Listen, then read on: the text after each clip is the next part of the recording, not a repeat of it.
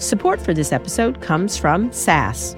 How is AI affecting how you learn, work, and socialize? And what do you need to know to make responsible use of it as a business leader, worker, and human in the world? Find out when you listen to Pondering AI, a podcast featuring candid conversations with experts from across the AI ecosystem. Pondering AI explores the impact and implications of AI, for better and for worse, with a diverse group of innovators, advocates, and data scientists. Check out Pondering AI wherever you get your podcasts. Wow, that guy means business. Just an amazing player. No, not him, the sports photographer behind him. What? He has a business bank account with QuickBooks Money where he earns 5% annual percentage yield, so he's scoring big on and off the field. You might even say he's the MVB. MVB? The most valuable business. Making your money work harder. That's how you business differently. Intuit QuickBooks. Banking services provided by Green Dot Bank. Member FDIC. Only funds and envelopes earn APY. APY can change at any time. It's on.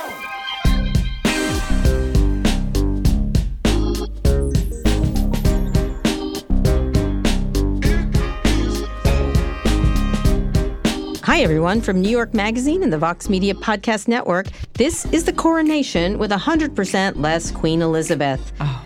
Just kidding. This is On with Kara Swisher, and I'm Kara Swisher. I do miss her. And I'm Naeem Raza. How improper to make dead queen jokes, Kara. Yeah, it's time. It's time. It's time to make dead queen jokes. You're so British, and you're not British. I love the Brits. Unfortunately, I didn't get invited. There are fewer than 3,000 guests attending in the audience. Amongst those who RSVP'd yes at the time we're taping this, Prince Harry. But his wife, Meghan, is not attending. Do we care? No. We do not. We do not care. We do not care. We did our British show when we were in London, and that's that. That's it? The British quota has been achieved. The British quota has been met. Everyone's so fascinated by that marriage of Meghan and Harry, besides us, and by public marriages in general. They are. I'm not as fascinated by marriages, but I always am fascinated when there's a divorce. Recently, I learned Kevin Costner got divorced, and I'm like, I didn't even know he was married, but I want to know now why he got divorced, which is none of my business. Yeah, that's been a big thing. It's either the marriages and romance of like gossip things, and they go through that, and then it's the disaster of the divorce. Yeah, people are fascinated by the breakup. Yes, the breakup. The breakup. And it's relevant to our topic today because we have a guest, Maggie Smith, the poet, who has opened up her own life through a new book that we'll get to shortly. But what do you think? You've been married. And divorced. And married again. Yeah. What do you think makes marriage successful? I have no idea. I can't say I'm particularly good at it. Obviously not the first time. I think I don't give people marriage advice. I do give them divorce advice. If you're not happy or unhappy, usually it's not happy. There's a very big difference. You should do something about it because life is short. And, you try your hardest to behave correctly and to do the right thing. You don't always succeed at that.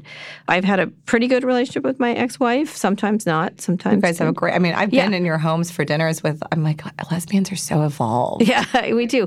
We try really hard. We don't agree Your on mother stays at her house. Yes, yes, it's true. We do a lot of stuff. But, gay people just started to be able to get married. Now we get to be divorced. But marriage is hard, and especially after children, it's hard. It's hard to do. I think seeing how hard marriage is and seeing marriages collapse, for single people or for people who are not yet married, even if you're in a relationship, the question is, well, should I marry this person? How do you know when? And I just did a piece with Esther Perel on this. Like, how do you know when to lock it in? It puts such a high bar on that decision. Well, I don't know. I think that? Yes. No. Well, you basically break up with people all the time. That's my impression. I do. I'm into the breakup. But you do the breakup, which is really an interesting development because why? I don't know. It just is. A lot of women don't break up as much as you do. You're like, nah, I don't like him. I don't like him.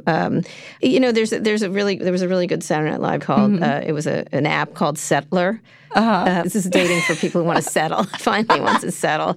And it was really funny. It was like a little too on the nose. I was introduced. I went on a blind date with Amanda, set up by Candy Fight, Lydia Polgreen's wife. Yes. And she was fantastic. She's responsible for these children now, I guess. Yeah, within a year, you guys were starting to get pregnant. She said, I have two people to set you up with, and I had not been single my whole life. And I had just broken up with someone, and I'm like, I'm going to be single a year. I'm going to do it. I'm going to finally, literally since 7th grade. And so I said, all right, I'll go out on this date. And she said she had two people, and Amanda was the first one.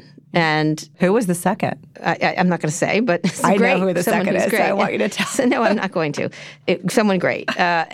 And we met, and that was that. That was that. I just knew she made me laugh, I guess. She's funny, smart, beautiful. She just made me laugh. I think that's the most important thing to me.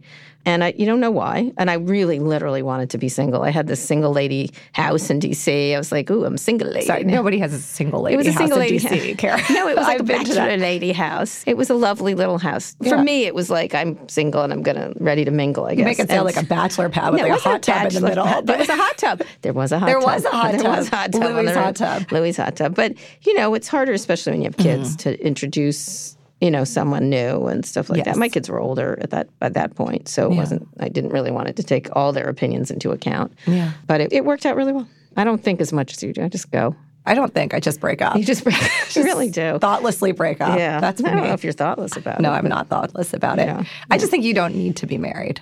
I can see why you wouldn't. I could see why you wouldn't. I think when you have kids, I do think it's easier when you I wouldn't want to not do a that single alone. mom. I think there are wonderful single moms. Scott's, for example, been raised by a single mom. But I think the level of difficulty is high. Yes, high. Very high. Well, our guest today has been very open about her marriage, and she shot to fame for her 2016 poem, Good Bones. Great poem, by the way. Great poem, yeah. And you're a big fan. The poem became what Slate called a, quote, mantra of hope in hard times. So do you mind to just read a bit of the poem so people know what we're talking about? I'm going to read the whole poem because she writes short poems, and she talks about this in the book and in the interview. She writes very short. Life is short, though I keep this from my children. Life is short. I've shortened mine in 1,000 delicious ill-advised ways, 1,000 deliciously ill-advised ways I'll keep from my children. The world is at least 50% terrible, and that's conservative estimate, though I keep this from my children. For every bird, there is a stone thrown at a bird. For every loved child, a child broken, bagged, sunk in a lake. Life is short, and the world is at least half terrible, and for every kind stranger, there is one who would break you. Though I keep this from my children, I am trying to sell them the world. Any decent realtor walking you through a real shithole chirps on about good bones.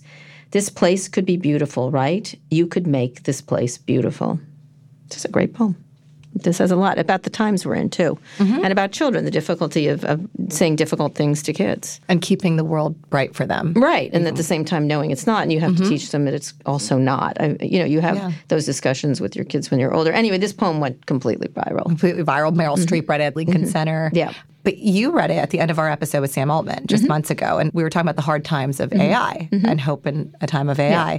She's a beautiful prose writer, too, and you can see that by the poetry. She's very easy to read, but also complex, and really gets to the heart of things. And she really exposed herself in this book, a marriage that went completely wrong in lots of ways. Yeah, because the poem, ironically, which made her successful. I don't think the poem was to blame, but the poem's fault. I think part of me thinks she was a successful poet and he was not. But the poem changed the balance of her relationship because she went from being a person who had kind of pulled back from work and was freelancing to raise children to all of a sudden, having a lot of interest in her. Right. And wanting to work more and having the opportunity, book deals, et cetera. And that changed the configuration of her marriage. Sure. There was infidelity. Her husband cheated on her, which she writes about in this book. And she ended up divorcing and then writing a couple of books, Keep Movin', which was kind of a self-help book in 2020. And this most recent book called Drawing from the Poem, You Could Make This Place Beautiful. How did the book land with you? Beautifully. I thought it was really well done. I liked how she did it. She did some pages where just a single word or just a sentence or things like that. We've interviewed a bunch of people like Brene Brown or Glennon Doyle. It's in that genre, I guess I would say, because when I went to the reading in Washington, it was full of women. Like it was not, there weren't a ton of men there, I'll tell you. So she aims at sort of women who are, working and struggling with kids and the different compromises you make, especially straight women. And it really resonated with them. And anyone who has got to struggle and juggle has that issue. And then when she started talking about, look up and see if your husband's the person you want to be with. Like half the crowd was like, Like you could hear a visible, I'd rather be single. Because she's like, I love being single. And they're all like, oh, it's single being be single good. is fun. I know, but they all were. You could feel it. And Amanda and I were like, whoa. It's like the straight ladies are really unhappy. It was super funny. I mean, not funny, but it was funny. So this is one where, Carrie, you went rogue. I didn't go rogue. It's my show. It's not rogue. It's our show, too. I know, but I should be able to interview who I want. Yes, but I was a little more skeptical. Yes. I wasn't as familiar with her work and was more skeptical. You don't like touchy-feely stuff. I love touchy-feely. I write like about this stuff. I write about dating. Yeah, and yet you don't. I only get to interview hard Please, I'm the one. I remember when I wanted you to interview Brene Brown, and you were like, "Who's Brene Brown?" Well, I did that for you, didn't I? So you should have just said, yes, Kara, I didn't know I was please. going to make a softie out of you. No, I'm not a softie. I would like to be able to talk about my softer side of Kara. So that's just the way and it I'm is. very excited. And this is the thing, when we often disagree, but when there is a disagreement, Yes.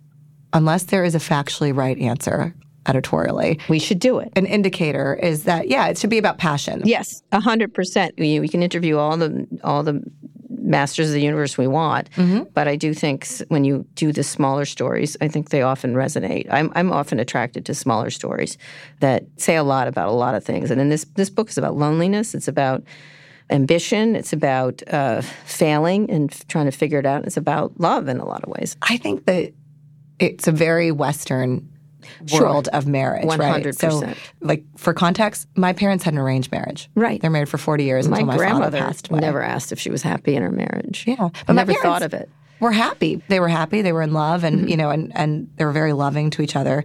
I think one of the challenges, though, is that world is different. The Western world, I think we live in, there's nuclear family. You have no extended family for support. Right. So it puts a lot of burden on your marriage, on your kids, on your work. Yeah. You're very individuated. So there isn't as much shared He seemed identity. disdainful for her success rather than encouraging of it. Yeah. You get the sense that he could have been nicer about her success. He was more successful financially. He was a lawyer, and that's then she different. was He's more just a successful lawyer. creatively. Yeah. He's just a lawyer. I'm sorry, but he wanted to be a writer and he couldn't, so he was a lawyer. So Yeah. And ultimately, she's writing about her marriage, right? And we can all see ourselves in that in different ways. the stories are not unsimilar to a lot of people. And that life is very resonant for many people. And you know what it's not about? It's What is it not about? fucking about Elon Musk. Oh, thank God. This Thank is the God. one episode. That's one of the not things. about There's Elon not a Musk. fucking bit of Elon Musk, except right now. Yes. Well, let's take a quick break. And when we're back, we'll make this place beautiful with Maggie Smith.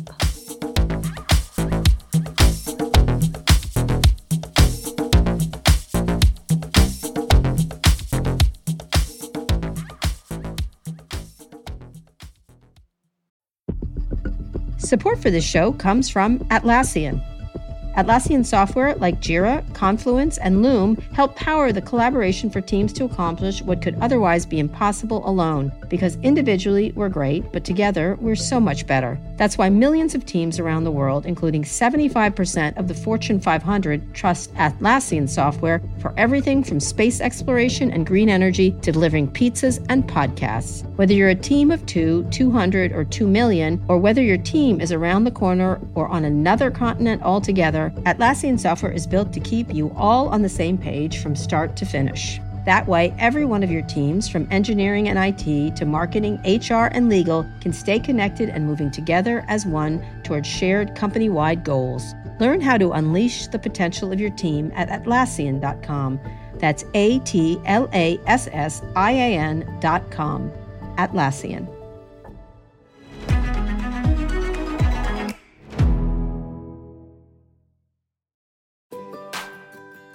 Support for On with Kara Swisher comes from Greenlight. Look, if you're anything like me, then I'm confident you wanted to make a really dumb purchase back in the day. Maybe you thought that boombox you got would last a lifetime, or just wanted way too many high-waisted jeans. We've all been there. You live, you learn. But if you're a parent, you want to be able to pass those financial lessons you learned on to your kids in a way that sticks. That's where Greenlight Card comes in. It can help your kids actually learn how to make smart financial decisions at an early age. Greenlight is a debit card and money app made for families. You can send your kids instant money transfers, get real-time notifications on spending, manage chores, and automate allowance. I think it's important for kids to understand how to get on a good path for financial success and what spending means and where the money's coming from. And one of the things that's important is to teach them how to manage money from an early age. And the Greenlight app also comes with games that teach them money skills in a fun, memorable way. So stop putting off the money talk and start putting your kids on the right path. Sign up for Greenlight today and get your first month free at greenlight.com/Kara. That's greenlight.com/Kara to try Greenlight for free. Greenlight.com/Kara. It is on. Welcome, Maggie Smith. I'm a huge fan of your work for many years now. I'm a secret poetry fan. People are always surprised. But I find it very comforting to read poetry most of the time. Actually, that makes me like you even more. Now that I know you're you're one of my people. Secretly, you're one of my people. Now, you have a new memoir out called You Could Make This Place Beautiful, which is a line in probably your most famous poem. I'd love to know why you decided to do a memoir over a poem, given you're better known as a poet. Yeah. I mean, I honestly hope every idea that comes to me complies and agrees to be not just a poem, but one of my poems, by which I mean it's probably going to be fairly concise and condensed and distilled. Right. And I could not do that kind of narrative work or processing or thinking back or reckoning with the past or bringing in a bunch of outside stories or frankly letting my gallows sense of humor It's very funny. Into it. Yeah. And so, it was not going to be a poem but or even a series. I know. I had a take. I was like, why didn't she write this? I'm like, oh, she needs more words. She needs more words. Real estate. Yeah, real estate. You needed real estate. Although there's plenty of poems where you reference this and you have the sort of the foreshadowing that you do a lot. But let's talk about the memoir itself overall first. I think it's talking about losing and finding a narrative in one's life. And you actually reference your marriage very early in one of the poems that you quote, which is, we knew eventually we would want different things and then we wanted them, which I thought was a devastating line. I know what that feels like. So talk a little bit about that idea of losing and finding your narrative. Yeah, it's funny how if we were reading a novel or watching a movie, I think we're smart enough as people who take in lots of culture to notice foreshadowing when it's presented to us in the context of someone else's story. Right. And we are often not able to see foreshadowing when it's just an inch from our own noses.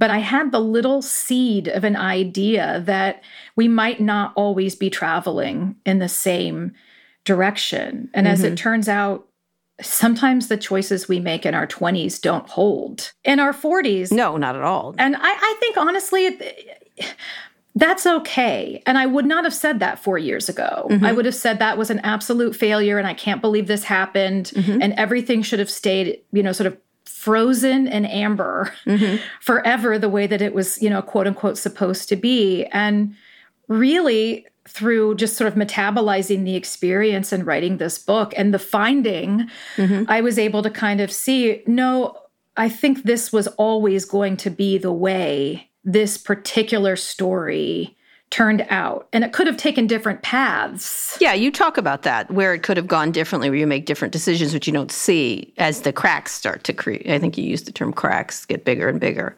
in the relationship. Yeah. I mean, I think most of us, especially by the time we hit midlife, and if there are children involved, and if people have multiple careers and time is tough to come by, and, communication becomes more and more transactional, particularly with parenting in the mix. 100%.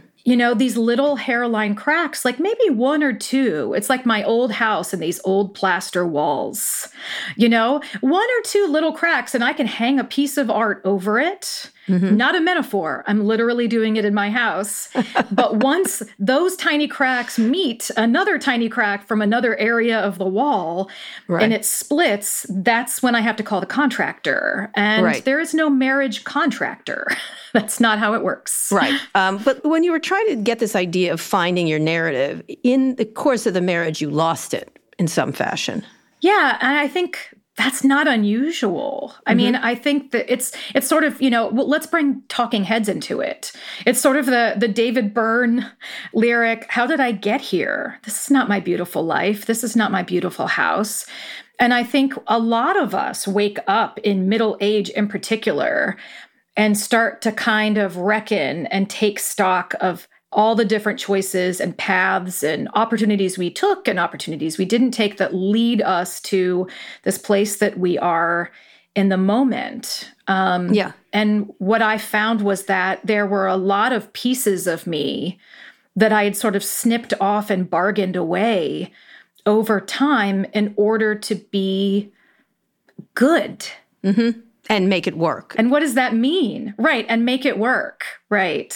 And you do talk about the choices, because I have new young children, I have older children, and sometimes I look at the house and it's full of toys and I go, oh, and my wife looks at me and she goes, you picked this. And I'm like, you're right, I did. Yeah, I'm remembering I picked it. This is the deal. So you wrote a really great line here. Sometimes I feel like I titled this book Kittens and Rainbows, which is true, because it's called You Could Make This Place Beautiful, and then wrote Hell, which I thought was really funny. Yeah. I mean, the title is both a reclaiming of a poem that I have ambivalent feelings about for lots of reasons, and a sort of directive, mostly to me. And yet, You Could Make This Place Beautiful doesn't preclude all of the cracks in the plaster that need to be either fixed or art needs to be purchased and hung over it so that we don't have to look at it. A lot of art. Yeah, so you do try to find the good part. There's another line you have is, love is a perfect pit on my otherwise rotten fruit, which was kind of, wow, that's something else.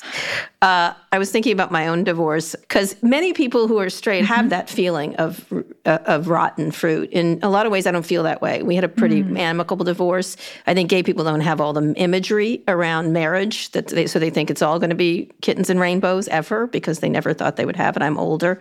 And I remember it was only straight couples who told me, you have to make it work. And I always would say, do we? Actually, do we? And it was a really interesting experience. I'd love you to talk about the idea of this being devastating to you, because it comes throughout the book that you thought this was going to be forever, and it certainly wasn't. Yeah. When I shared the galley with my father, and he texted me and said, I didn't realize how much pain you were in. Which is interesting, because I see my dad every week. This isn't someone who lives across the country. We're having Sunday dinner, all of us, every Sunday. So, I mean, he's someone who watched me through the worst of it and still didn't know, which on one hand, it's like, well, I can congratulate myself that I seemed like I had it together. And not only now reading the book do people see how little I slept and how much and all the fillings I cracked grinding my teeth. But it was terrifying. It was terrifying. I mean, and I think this is very particular to, I think, the kind of relationship that I was in, which is I was the primary caregiver and did not work full time for a lot of the kids' young years. And when we were divorced, had been self-employed for years, not in a way that was like incredibly lucrative. Right. So there's lots of devastation at the end of a marriage like that. One is, well, it's been 18, 19 years. How could this have happened? I thought you were my person. And not only is the present now completely imploding, but now the future I've been counting on just went completely poof. Right. Talk about the idea that you sublimate yourself to someone in order to make it work. Is that a compromise that happens in all marriage, right? Or is it disappearing yourself, which I think you talk a lot about invisibility. And I think the line, I love the word stead. So I steaded my tears. You put them back in that piece that you talked about in the New York Times. Talk a little about this idea of folding your happiness. And sometimes that's the thing you need to do in a marriage, obviously. Yeah, I agree. I don't think any marriage works if both people come in and say, this is me, take it or leave it, and I'm not going to bend. I think that never really works. What I realized really only at the very end and then more in the rear view, because I'm always able to see things a little clearly when I've had a little space, is that the things that I let myself get small about weren't small things. They were sort of essential things. And so if you feel like your work is diminished, it feels like you are diminished. If you feel like you're not able to sort of like take up space and claim the same kind of agency in your house as the other adult, that's like, it felt like an injustice. Right. Because in a lot of ways, what also comes through, and I think, you were both writers at the beginning of your relationship. You met in a writing class, a creative writing class. He was jealous of your success, resentful that you traveled because he had to pick up the domestic labor, which you normally did, and you were the sort of go-to person, which is a common experience for women, but in a lot of relationships. Talk a little bit about this. I suspect he wasn't as good a writer as you, and that's just me saying that. But can you talk about the jealousy your ex felt over your success? Yeah. I mean, I can only speak for myself, and he never communicated in a clear, direct way. But since I can only speak for myself, the best I could do ethically in this book was present what happened from my perspective and let the reader come to their own conclusions.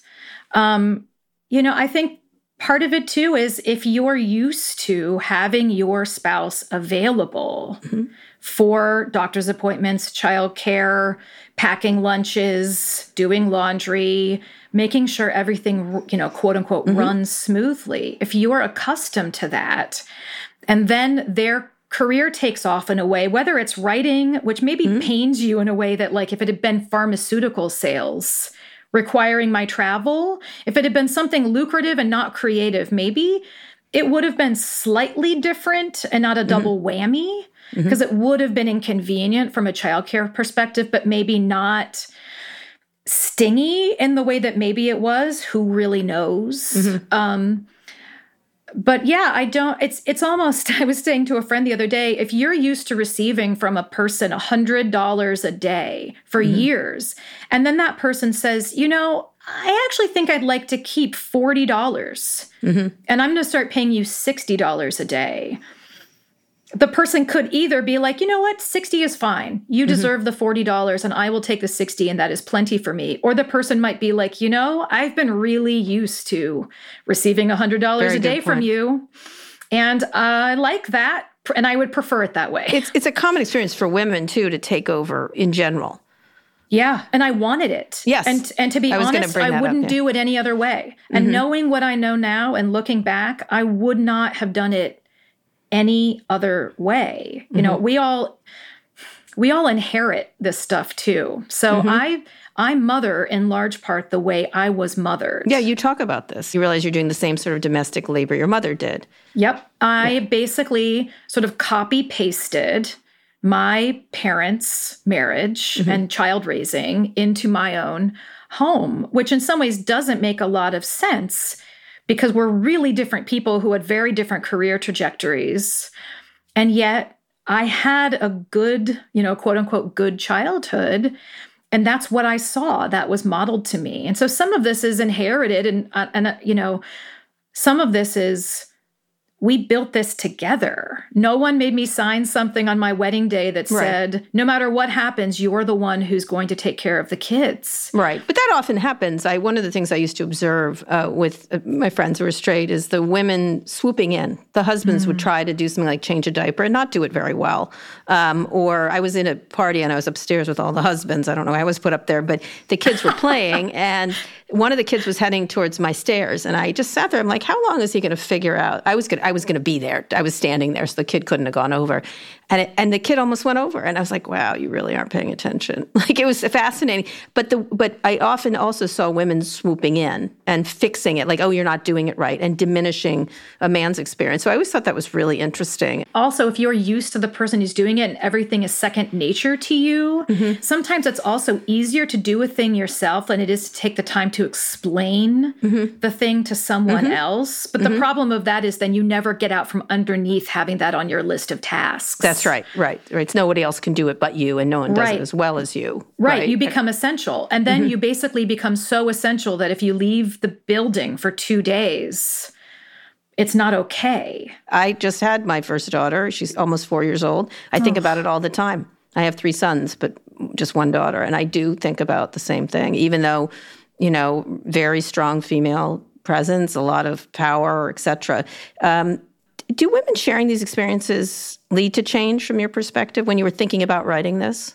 Because you got a lot of reaction. Goodness, I hope so. I mean, I think about this too. Like, not only what are we modeling to our daughters, but what are we modeling to our sons 100%. About their expectations if they end up in a straight relationship with a woman? Like, will they be like, well, my mom did everything, so that's what I'm expecting from my partner. So I'm really aware of that. Because this is memoir and not, self-help like Keep Moving was, I really wrote this book without focusing too much on sort of what quote unquote good it might do or what change it might affect. Right. I told someone early on, my hope for the book is that someone will read it and feel seen, which is a really simple ask. And someone just the other day emailed me out of the blue using the email on my website because they read the excerpt in the cut and said, I feel seen. Just verbatim what I said, my hope was for the book. So I thought, okay, so that happened. People will see,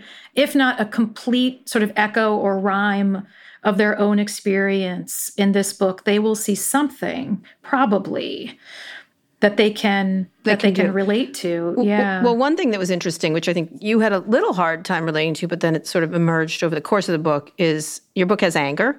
I love that. I get angry very easily and express it very clearly. Women aren't supposed to be angry, which is absurd. Women's anger scares men. You talked about that. Your anger scared him when you had just a tiny bit of it. I want you to talk about the way, in this book especially, how gender affects the way we process anger, whether it's our own or someone else's. Oh my gosh. Well, you're damned if you do and damned if you don't.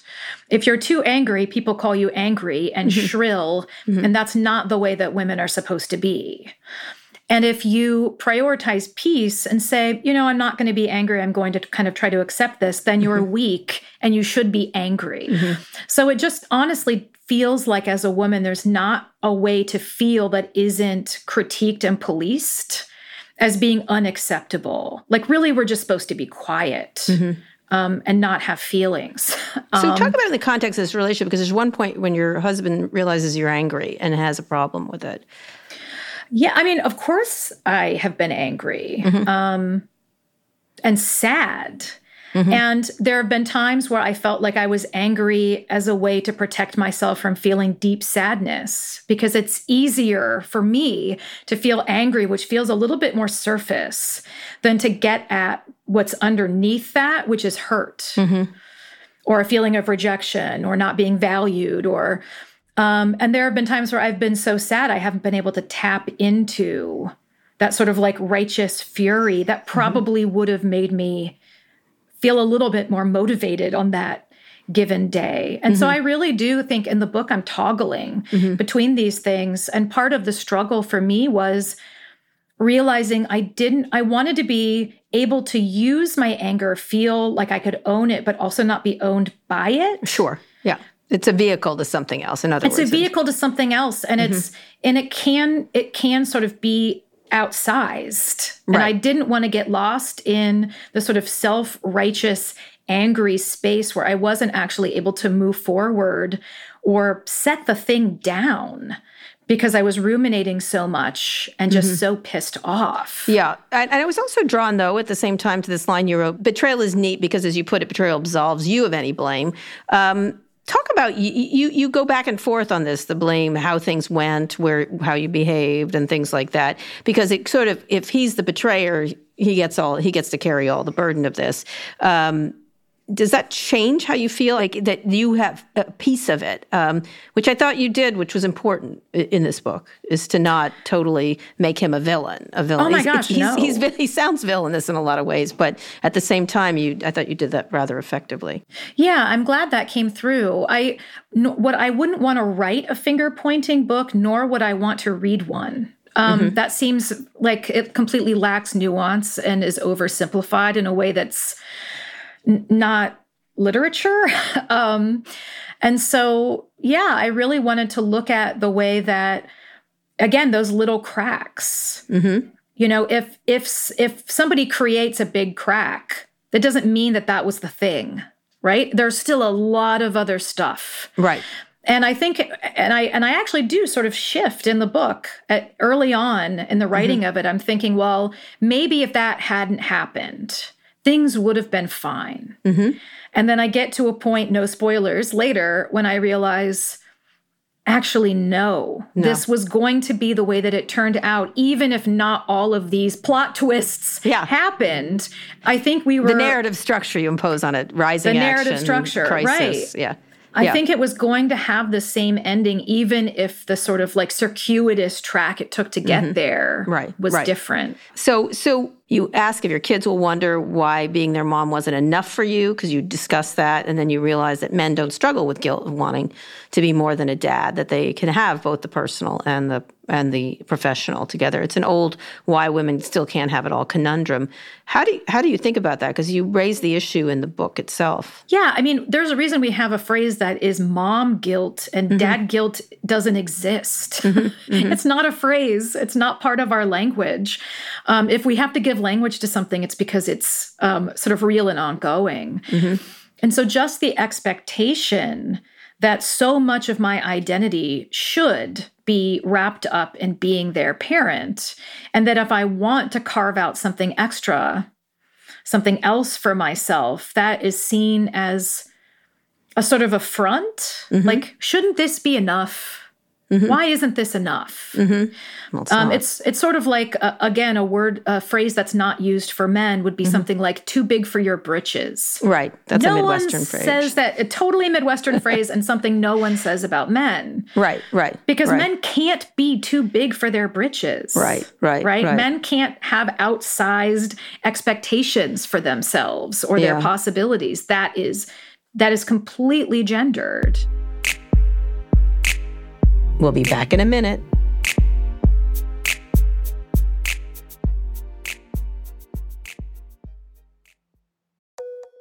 Support for On with Kara Swisher comes from Babbel. Our phones have gotten pretty good at translating speech on the fly. If you're traveling to a new country and you'd like to order a chicken sandwich with pickles, an app will probably see you through. But what if you want to chat with your server about the neighborhood, or other dishes on the menu, or your love of pickles? Real conversations with real people don't lend themselves to translation apps. Genuine connection requires a genuine grasp of the language, and that's something Babbel can offer. Babbel is a science-backed language learning app with lessons created by real people for real conversations. Babbel doesn't rely on artificial intelligence to build its 10-minute lessons. Instead, they're handcrafted by more than 200 language experts focused on teaching phrases and vocabulary you'll actually need to communicate. I really like it. I'm using Babbel, and I've been able to use it here in Argentina, where I'm visiting my son, Louis. It's a really efficient way to learn a language. I do them very quick. It's 10 minutes. It's very user-friendly, lots of pictures. I was never good at languages, and I'm really enjoying using the Babbel app. Here's a special limited-time deal for our listeners. Right now, you can get up to 60% off your Babbel subscription, but only for our listeners at babbel.com/swisher. Get up to 60% off at babbel.com/swisher, spelled BABBEL.com/swisher. And you know how to spell that. Rules and restrictions may apply. Support for this show comes from the Harvard Business Review.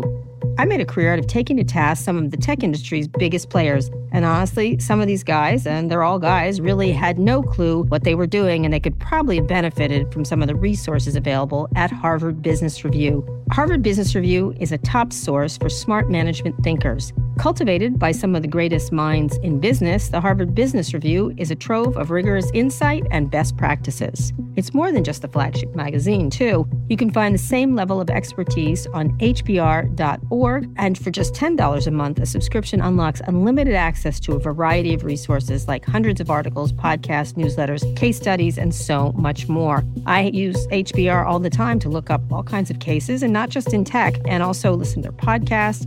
I look at their newsletters, and I really, most of all, like the articles, which have a different perspective that I might have to give me ideas. While much of Harvard Business Review's content is available for free after signing up at their site, subscriptions to unlimited content start at only $10 a month. Go to hbr.org/subscriptions and enter the promo code KARA right now to get 10% off your subscription. Again, to save 10% off your HBR subscription, go to hbr.org/subscriptions and enter the promo code KARA.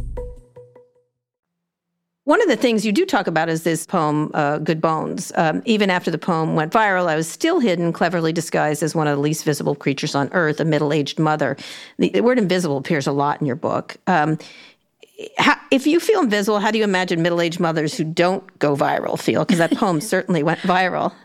Well, but the funny thing is a lot of people didn't know. Mm-hmm. So I could just be pushing a stroller in my neighborhood, and it's not like you're Bono at Target. Mm-hmm. Right, that's true. It's, being well known as a poet among poets. It's like being famous in Pittsburgh, I guess. It's not a thing. So no, it's still very invisible. And to be quite honest, as an introvert, remaining invisible is a gift. Like, I would not want to be fully visible in the world all the time. I would not want to have a face that people are like, oh, you're that person. I don't want that in the least bit. I would like to be a hermit writing poems.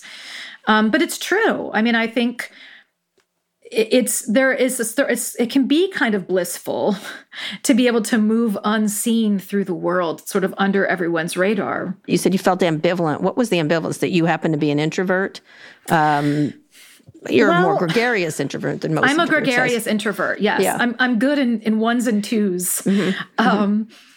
I mean, really, my ambivalence about the poem has to do, well, now people know some of the ambivalence about the poem, which is that my marriage kind of wasn't quite the same after the poem went viral. Why was that?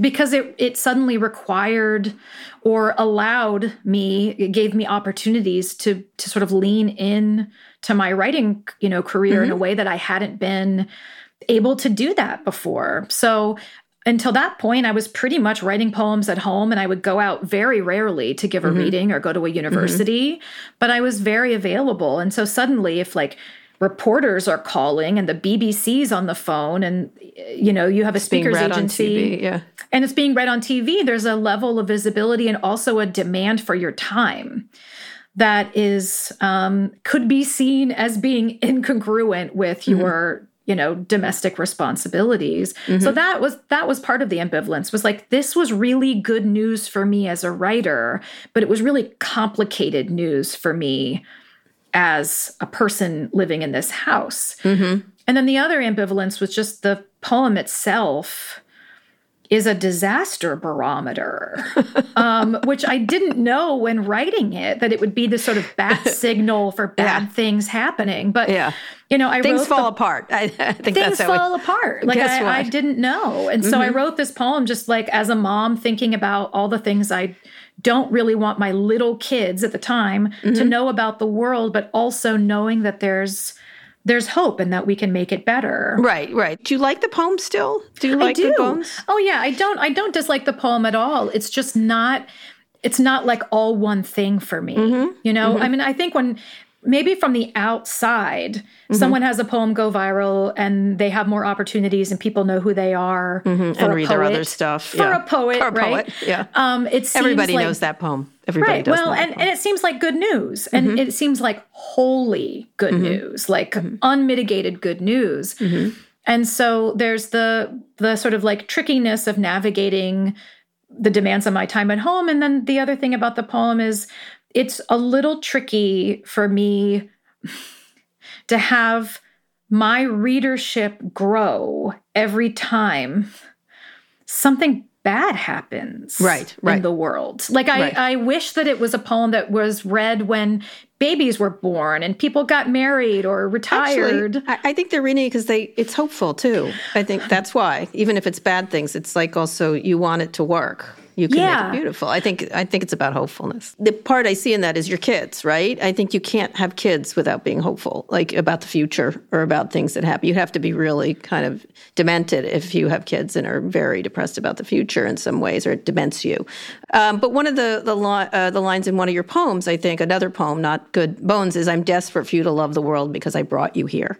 I think about that a lot. Like it has to be a good place. Yeah, that's the first. I made you, and I brought you here, and you didn't ask to be brought here. That was the first poem. It's called First Fall, and it's the first poem I wrote after becoming a parent. And it took me a year to finally write another poem after having a child, because I thought, I don't know how to do this anymore. I mean, my life is now completely different. I don't know how to encapsulate this existential shift in, 16 to 18 lines, which is sort of my sweet spot. And so that poem was the first one to arrive. And that was really the core feeling, which is this place has to work. has to work. And not only that, it needs to deserve you. Absolutely. And you also reference the hard parts in a lot of your poems with your kids that have your kids in them. I think it's For My Next Trick. I think that's what it's called. You wrote, we can't talk about birth without talking about death. Can't talk about death without talking about separation, that thick black redaction. Do I tell her we end like a book, the end? I love this poem because I'm always talking about death with my sons. I'm like, my dad died when I was little. So it's an important part of my life is thinking about death. And so they're like, oh, Mom, another death poem. But talk about writing that about your kid, you're talking about your daughter, I assume.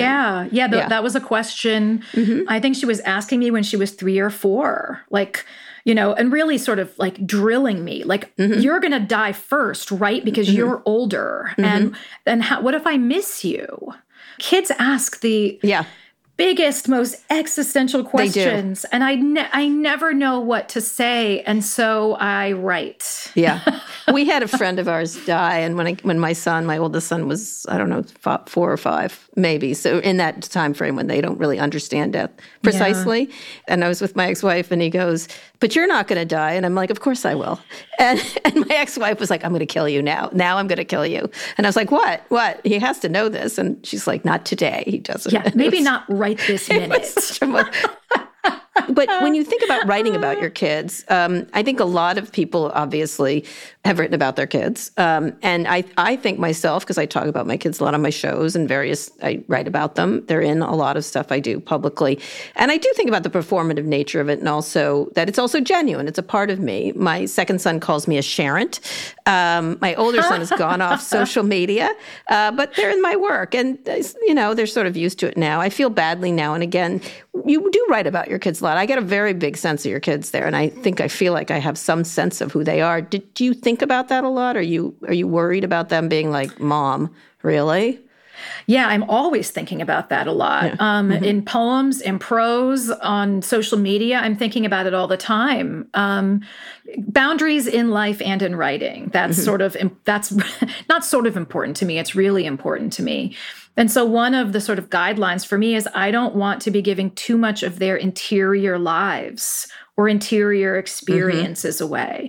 So a line of dialogue, a metaphor, a conversation, something that feels sort of not as intimate necessarily, feels more okay to me. But I'm always kind of weighing these things like stones in my hands and thinking, okay, is this okay? Do I feel okay with this? And they trust me. I mean, I've been doing this their whole lives. It's not new at all. They come to readings. They know what I do for my work. And so they know these things. And I don't think it's necessarily unnerving to them at this point. Right. I think about it a lot, I have to say. They're used to it, and I'm like, well, you shouldn't have had a mother who was a writer. I don't know what to tell you. What do they say? Whenever a writer is born into a family, that family is ruined? Yes, that's what I said. I actually said something to my mom the other day. She did something bad, and I go, I'm so excited for when you die, and I'll be writing all about it. She's like, you're excited I'm going to die? I'm like, no, I'm excited to write about it. And she's like, you can't use me. And I'm like, I can. I will. But the public nature of your career, it's very different of how we think about poets, right? I know you're making jokes, nobody reads poets, but it's not true. There's much more. Talk about that idea of being public and you thinking about, because then you have all your Instagram. So talk about how you think about technology, because both books kind of started on Twitter in a lot of ways. Well, Keep Moving definitely started on Twitter. I didn't even know I was writing a book. I mean, I was literally writing myself these little missives each day just to function. And you should keep moving at the end. Keep Moving was at the end of them. And then after a while, everyone was like, so is this going to be a book? And I thought, actually, maybe that could work. I hadn't thought about it in that way, but sure. And so that's how it became a book. Poems don't generally happen on the internet, although I have had inspiration from poems happen on the internet a few times. And the memoir sort of lives completely outside of it, although some of the things I mention, like a tweet inspiring a song, or when I found out that Meryl Streep was reading my poem at Lincoln Center was on Twitter. So, and some of that too, I think, is I work from home in this office in Central Ohio by myself all the time. And my kids are at school. And so my lifeline really to the outside world, since people don't talk on the phone anymore, is my computer. And so a lot of how I'm keeping in touch with writer friends and how I'm reading new poems that I find on social media. Does it change the way you create because you have all this incoming?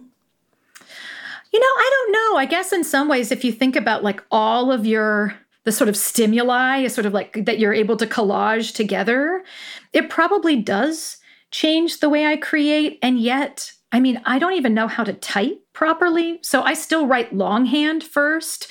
So I am like as incredibly online as I live, I still work like a complete Luddite. Before we started this, we're talking about AI being a problem. I got Bard at Google to write a poem I said, write a poem in the style of Maggie Smith. And the poem, I'll read the first stanza, The Future. The future is a mystery, a blank canvas, a blank page. We can fill it with anything we want, with hopes and dreams and love. This is a terrible poem. Are you worried at all about being? No. It is a terrible poem. I feel like at least my job is safe for the time being. Yeah, so it'll get better. I'm not really concerned about it. So I want to finish up talking about where you are now. You wrote at the end, though, by the time these pages are printed, by the time you're reading this, may I be in a place of forgiveness.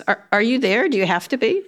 I don't have to be. I think I'm in a place of acceptance, which texturally feels a little different. Okay. Right? Like, I think I'm in a place where I'm more at peace with the events that I write about in the book. I'm not spiraling over them. I'm not ruminating about them. I'm not lugging it around. And I honestly, I kind of credit not just the lived time, but the writing of the book for helping me to do that. It was almost like I had this giant like piece of furniture blocking a doorway. And I had to kind of shift it out of the way so I could walk through it. And so I'm at a place now where I can just be like, so that happened. Yeah. It was not good.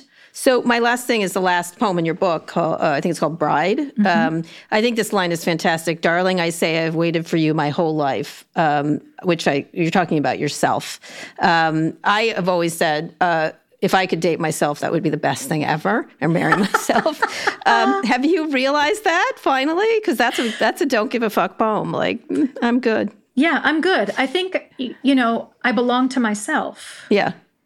Like that belonging is the primary belonging. And any other kind of belonging is extraneous, is extra by nature, right? So if I'm at peace in myself, I feel a sense of wholeness. I don't know that I'd want to marry myself. I can be, pain in the ass. Yeah, a real pain in the ass. Like it might just be like two Wolverines in a closet. That's true. Or two introverts who no one ever speaks to the other person ever. I'm not really sure. Yeah. But being alone is fine. Yeah. Well, you're the last person you're going to talk to before you die. You know that. You're the last person you're going to have a little moment with. I'm okay with that. But do you feel, it seems like you feel happy with this poem, although it's a mixed poem. Yeah, it's a mixed poem, but I think, again, it lands in a place of both acceptance and embracing of the self. Like, I think of this poem as a Valentine for the self, like a love poem to the self. This idea of like you lift the veil and, oh, it's you. Like you're the person I've been waiting for. Maybe you're the person you've been waiting for. Maybe it's not someone else. Maybe actually you're good as is, and that's okay. All right. On that fantastic note, we're going to end. This has been a delightful interview. Well, thanks for having me.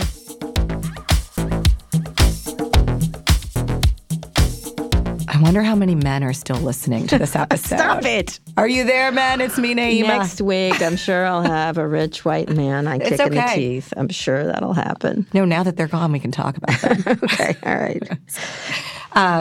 By the way, Blakeney, who used to be a yoga teacher, had a great description for it. She said, this is like the yoga retreat you didn't sign up for, but you feel good afterwards. That's correct. Good afterwards. It struck me that whenever we talked about her husband, she was super careful about him and caveating, well, this is my experience of his experience. But in the book, and this happens when you write personal essay, in the book, you kind of pour it all out when you're writing and your editor and everyone's like, put it all out. Right. And then when you have to confront it in real life in 3D and talk about it, it's very exposing. Yeah, I'm sure he's not happy about the book. I can't imagine. And I think she will have to contend with her kids later. I was thinking that. There's a lot here that's not very positive about her husband. And even if he's a jackass, you have to make those decisions very carefully, especially publicly. And like that. And I think she really went there with him. And I think her kids will have could have a word or two with her later. I always think about that. Is great art worth hurting people in your life? Well, that's what art is, right? Yeah. I mean, in a lot of ways, there's that Joan Didion quote, writers are always selling someone out. In this case, she really sold out her husband. She did. And I think there's an argument to make that he sold her out, too. Sure.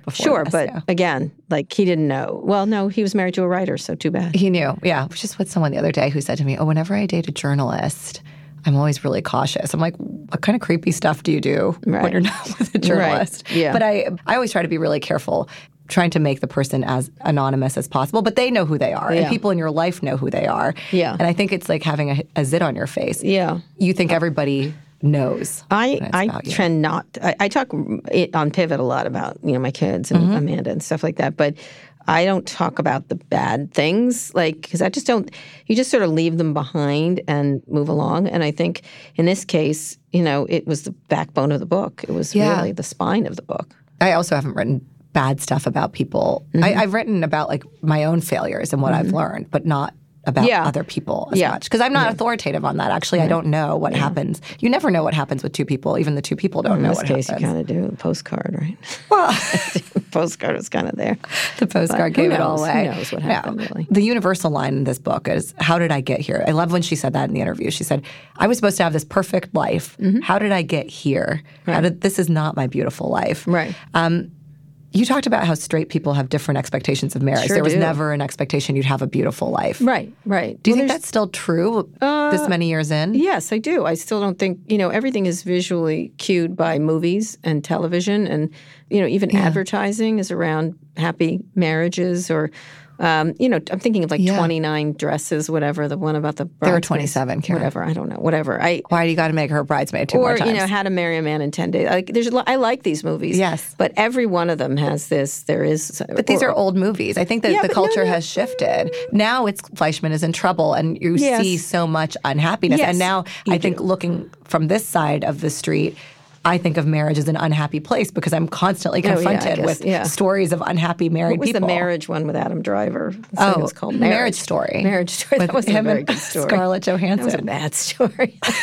I was halfway through. I'm like, shut up. That was like pre-divorce story. They should have called it. I guess. I literally was like, shut up, straight people. You're driving me crazy. But look, there just wasn't any happy gay marriage. Now they're too happy, of course. They're like, all the gays get together at the end and laugh and have a party. Neil Patrick Harris. Yeah, and they all have a party and then it's fabulous, and a drag queen shows up, and everyone dances. It's just that doesn't happen either. I just think that you didn't grow up with the expectation, and therefore you're in a better place because not that you're not disappointed, but you don't have sort of fake versions of your life put in front of you, and so you feel like you're not meeting expectations. Yeah. I remember when I told friends I was getting divorced, and we were married 15 years, and someone called me and said, how unhappy were you? What percent? They said, what percent unhappy were you? And I was like, oh, you're getting a divorce. I see. Oh. And she says, 43. I was like, literally, this is a tech person. And I was like, you really need Did she get divorced? Yes, of course. How long? She's very happy. And she's very happy now. We're not selling divorce here. But that was also a very odd moment of the conversation to me when it was, again, this kind of maybe more Western notion of marriage. But she started talking about these fractionalizations of kind of a more transactional view of marriage. But yet it makes sense because there is so much work to be done. And I was talking recently with a friend of mine, Lindsay Krause, about this. She's a recent mother, journalist at the Times. And this idea of should you have a kind of postpartum agreement when you have kids? like you have a prenup agreement about who's going to do the work, or a prepartum agreement. How are you going to split up the work, and how are you going to compensate for the time? Yep. It is an issue. It's a big issue. Amanda does. I'm doing more and more because I was working on my book, but she does a lot of it, and I know it's exhausting, and I know it's super exhausting. But it's also always seen as a cost, and this is a flip on it. My sisters and I say this about my father, which is, it wasn't a burden to take care of him. It was a privilege. And I think about that with kids, too. There's something, we see it as work and all negative, but actually the time you get, the person who doesn't get to spend time with their kid, that's a huge cost. I never saw it as, like this morning, I was like rolling around the bed with the kids. It was hysterical. I was like, this is great. I wish I could just do this. You don't like being here? No. Telling me I can't do a beautiful show about yoga. How sad for the world. I would send you on a yoga retreat. I don't do yoga. Fuck yoga. Please, I was in Sayulita. You were sending me to some yoga retreat you'd been I know to. of yoga things. How could you not know of yoga things when you're in San Francisco? Things. But yes, I think that we're going to have a real evolution in marriage and a real evolution in what families look like, and move towards a more communal model. In a lot of ways, gays have led the way in that. Yeah. Gays have created, there's a lot of gay families like that where they share kids and things like that. And so timeshare kids. I don't know. We'll see. I think the straights really want to hold on to, like, look at go around the country right now, all these bans on different plays that show different families, all these bans on song, like the Rainbow Song that Miley Cyrus and Dolly Parton sang. I mean, I think there's a real attempt by a small group of people, whether it's one or two people, like in Montana, it's run by these three crazy people from one family, a lot of the politics, or the Moms for Liberty, who are just not for liberty, they're for taking other people's liberty. And there's a real pushback of trying to hold on to that idea of this nuclear family that just is not going to exist anymore in the same way. And look, if they want to do it that way, they should do it that way. If they want to be egregiously unhappy their whole lives, that's fine. So those are the choices. By the way, the text thing that you were talking about, I had that when I was in San Francisco and thinking about getting married. Or I was in a long-term relationship. And I would call friends and I would say, hey, I feel a little resigned to my life. And I'm wondering if I should get married, if this is what you're supposed to feel like. Is this resignation what marriage is supposed to feel like? Half of my married friends said, oh, yeah, that's it. That's the feeling. You know you should marry this person. Yeah. Oh, wow. And the other half were like, no, run. No, get out, run. I'd say run. Don't be resigned. You feel that at that moment, maybe you can be resigned later. Or something, but not right away. What's a healthy period to be resigned in? A couple of years at least. Okay, final piece of advice that you took from that or that you want to give. Oh, just be kinder than you think. I think when you're in marriage, I think it's really hard because whether you're tired or you feel like you're doing more or doing less, I think you have to keep that in mind. It's really hard because it's really tiring. And I think then in this case, I think they just grew apart, and that's okay. That's all right. I certainly would never write a book about it, though. Good for you, Maggie. I got to say, good for you. Good for you, Maggie. Glad it's a bestseller, but ouch. Okay, well, we're going to spend some time apart, so why don't you read the credits? We'll get out of here. Okay, today's show was produced by Naima Raza, Blakeney Schick, Kristen Castro-Rossell, and Megan Burney. Special thanks to Kate Gallagher. Our engineers are Fernando Arruda and Rick Kwan, and our theme music is by Trackademics. If you're already following the show, you get to have it all. And if not, you get to have it all. Go wherever you listen to podcasts, search for On with Kara Swisher, and hit follow. Thanks for listening to On with Kara Swisher from New York Magazine, the Vox Media Podcast Network, and us. We'll be back on Thursday with more.